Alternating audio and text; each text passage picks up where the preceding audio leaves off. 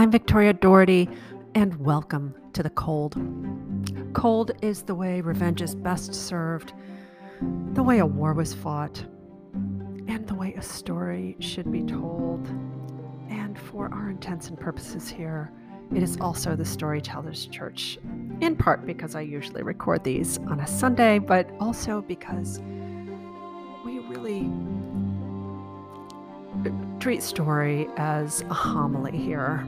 A homily in Catholic parlance is really a sermon. And,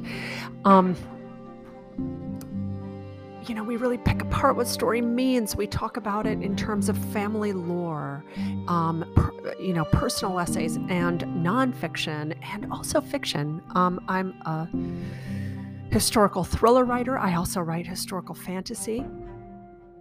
And my family lore has had a tremendous impact on my fiction. In fact, I don't think I would be a fiction writer if I hadn't grown up listening to these just incredible stories at my dinner table, which were tossed off talking about the traffic, for God's sake. My family I have two generations of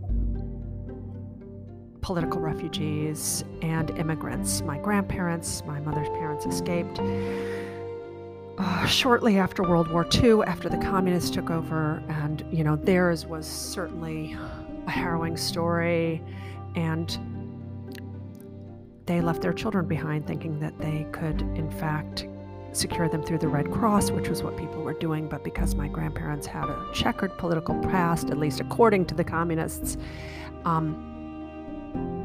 the Czech government held my mother and her sisters hostage for 20 years. And in 1967, my mother escaped from communist Czechoslovakia, and her two sisters followed. They left just, a year later, maybe not even quite a year, during the Prague Spring, in this time when there were 3 days when the borders were open and people were free to leave before the communists clamped down again. So, and believe me, that is just the tip of the iceberg.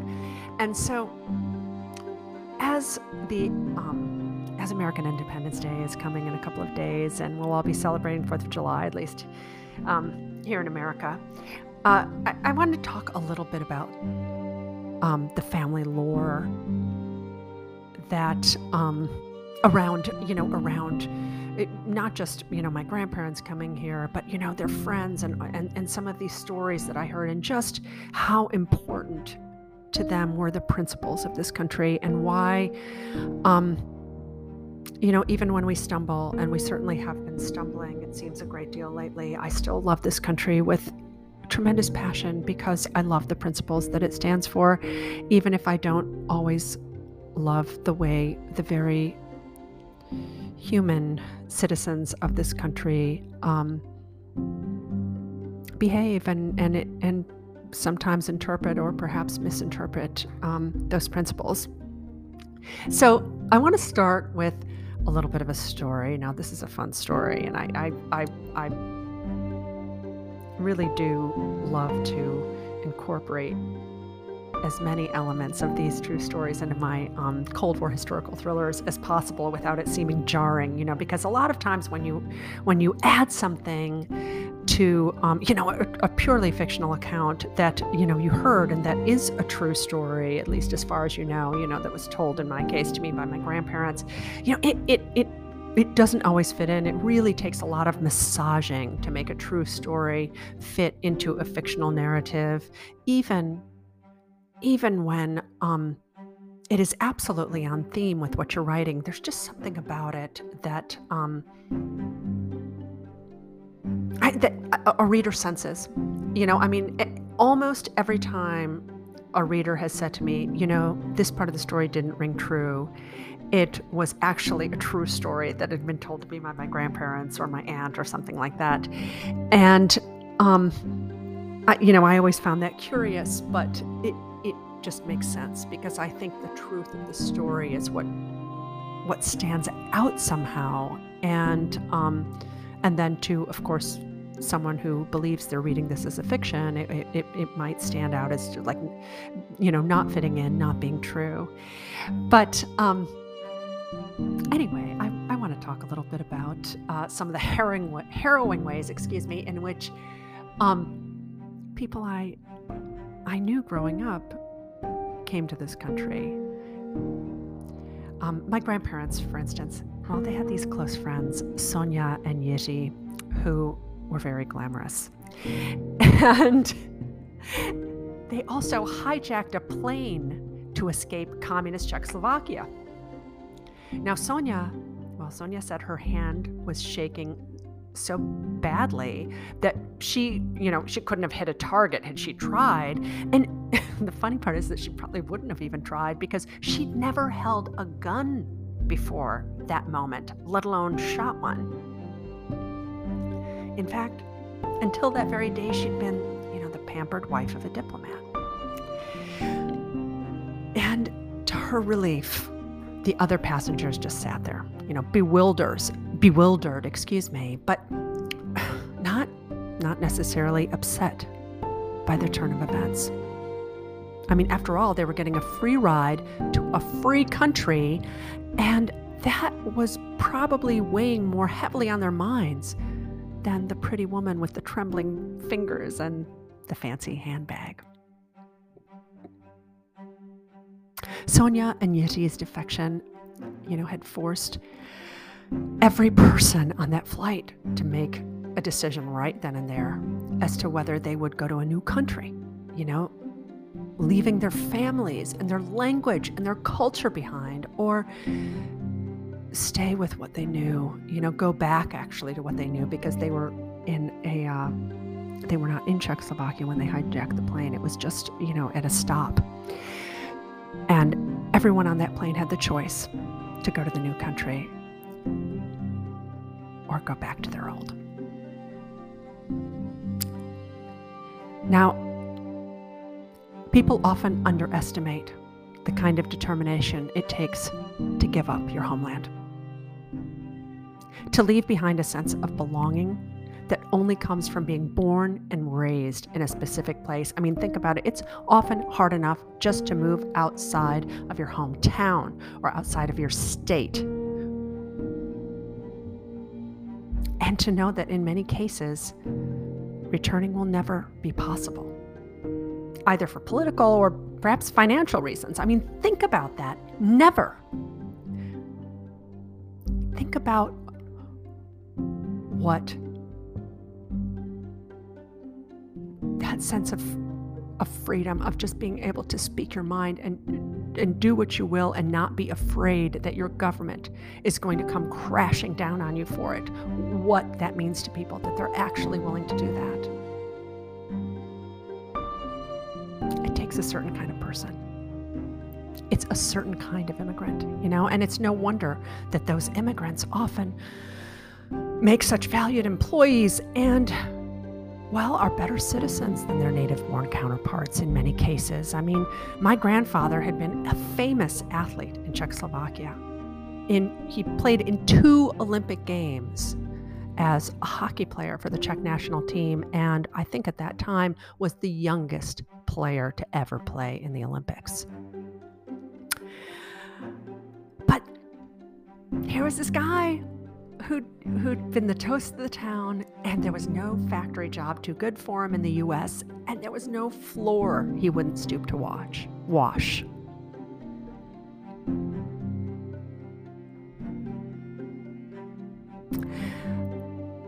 Like Sonia and Yeti, my grandparents and my mom, they had risked their lives to come here. And they feel a tremendous sense of debt to their adopted homeland.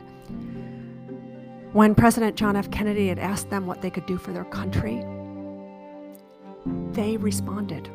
And, in some cases, they gave generously to veteran organizations, even when they had little extra. Or I remember my grandmother sending countless telegrams, either of support or criticism, to various sitting politicians, letting them know how she feels and telling me, as she did it, she was like, You don't understand what a privilege this is. My mom even forced my brother, yes, forced. She forced him to join Army ROTC in college. Now, being a girl, I wasn't encouraged to join the military. My parents were old-fashioned that way. But I was routinely harassed about my civic participation, particularly from my grandparents, excuse me. I don't think I've ever missed an election cycle, no matter how hungover I felt, especially as a young person. I even cast absentee ballots when I lived abroad in this sort of semi-permanent hungover state. And I still reflexively cry when I hear the Star-Spangled Banner. I can't help myself.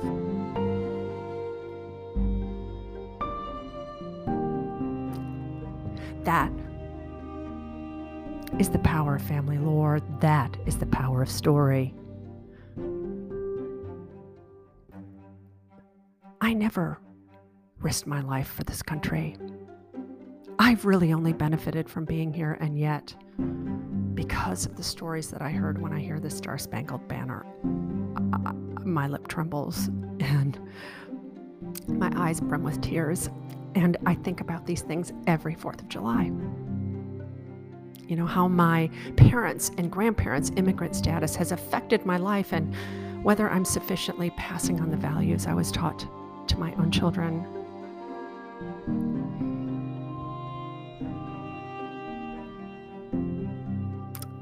As you can imagine, the 4th of July was a pretty big holiday for my family. Now, it wasn't bigger than Christmas, but it was definitely paid more attention than our birthdays. It was the only time my parents would ever even attempt to barbecue. They really hated barbecue. And we even ate off of red, white, and blue paper plates. And then my grandparents would come and they'd, take me, and we'd sit in traffic for hours just to watch some distant fireworks display that I'm sure they had no interest in. Even whatever bicycle I rode when I was growing up was always required to have some sort of patriotic flair. I remember this bicentennial-themed spectacle, complete with a banana seat and these long plastic red, white, and blue streamers that looked like they'd been shot out of my handlebars. And I promise you that even in the late 70s, this was extremely uncool. But I knew complaining about it was useless, and I kind of look back fondly now on that monstrosity of a bike. It was so damned earnest, and earnest patriotism has gone out of fashion. But I'm trying to bring it back in my own way. At our house, we don't really barbecue. My husband hates barbecue far more than my parents ever did. But we make these fancy schmancy cheeseburgers on our gas stove, complete with homemade French fries. And when our kids were little, we would put them on the roof of our minivan to watch the local fireworks display. Since we live out in the country, we were spared the bumper-to-bumper traffic. And now that they're old enough, 2 of them are in college, we continue to have these conversations with them about what good citizenship means and how important it is to think through the political beliefs they're forming and never be a slave to them. We don't tell them how we vote, and it drives them crazy. But we think it's important that they form their own opinions and not reflexively embrace or rebel against ours. We've earned ours through trial and error and experience, and they'll have to do the same. And I also think that when we do come to our own conclusions, that we take our civic responsibilities much more seriously and we think through them, and we are also far more able to change our minds if new information comes to light and we realize we've been wrong. Now, what we have told our kids also is how important it is to be able to speak freely, because that is part of being able to think through something. That's what enables our being able to make our own decisions. And we must do so even if freedom is a burden.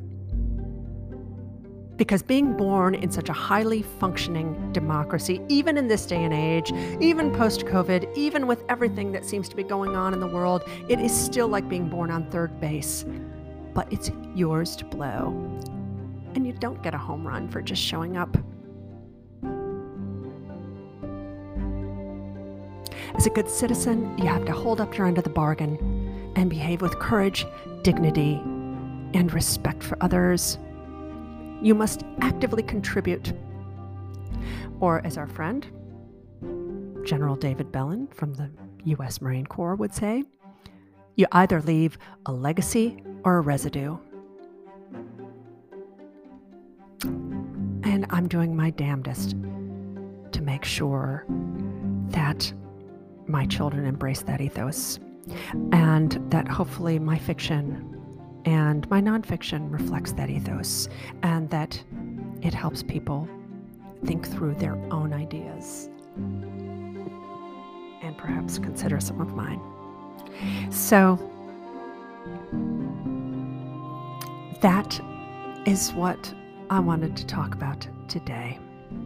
Today, as we head into the next couple of days of debauchery and 4th of July madness and setting off fireworks, going to see fireworks, barbecuing, and all of that wonderful stuff, embracing our friends, hopefully thinking hard about what we've built and what we need to rebuild and what we need to keep and what we want to impart through our stories. So I thank you, and I wish you just the absolute best. And as always, if you're enjoying this podcast, please give us a follow, give us a starred review, and tell your friends about it. Share your listening experience as much as possible.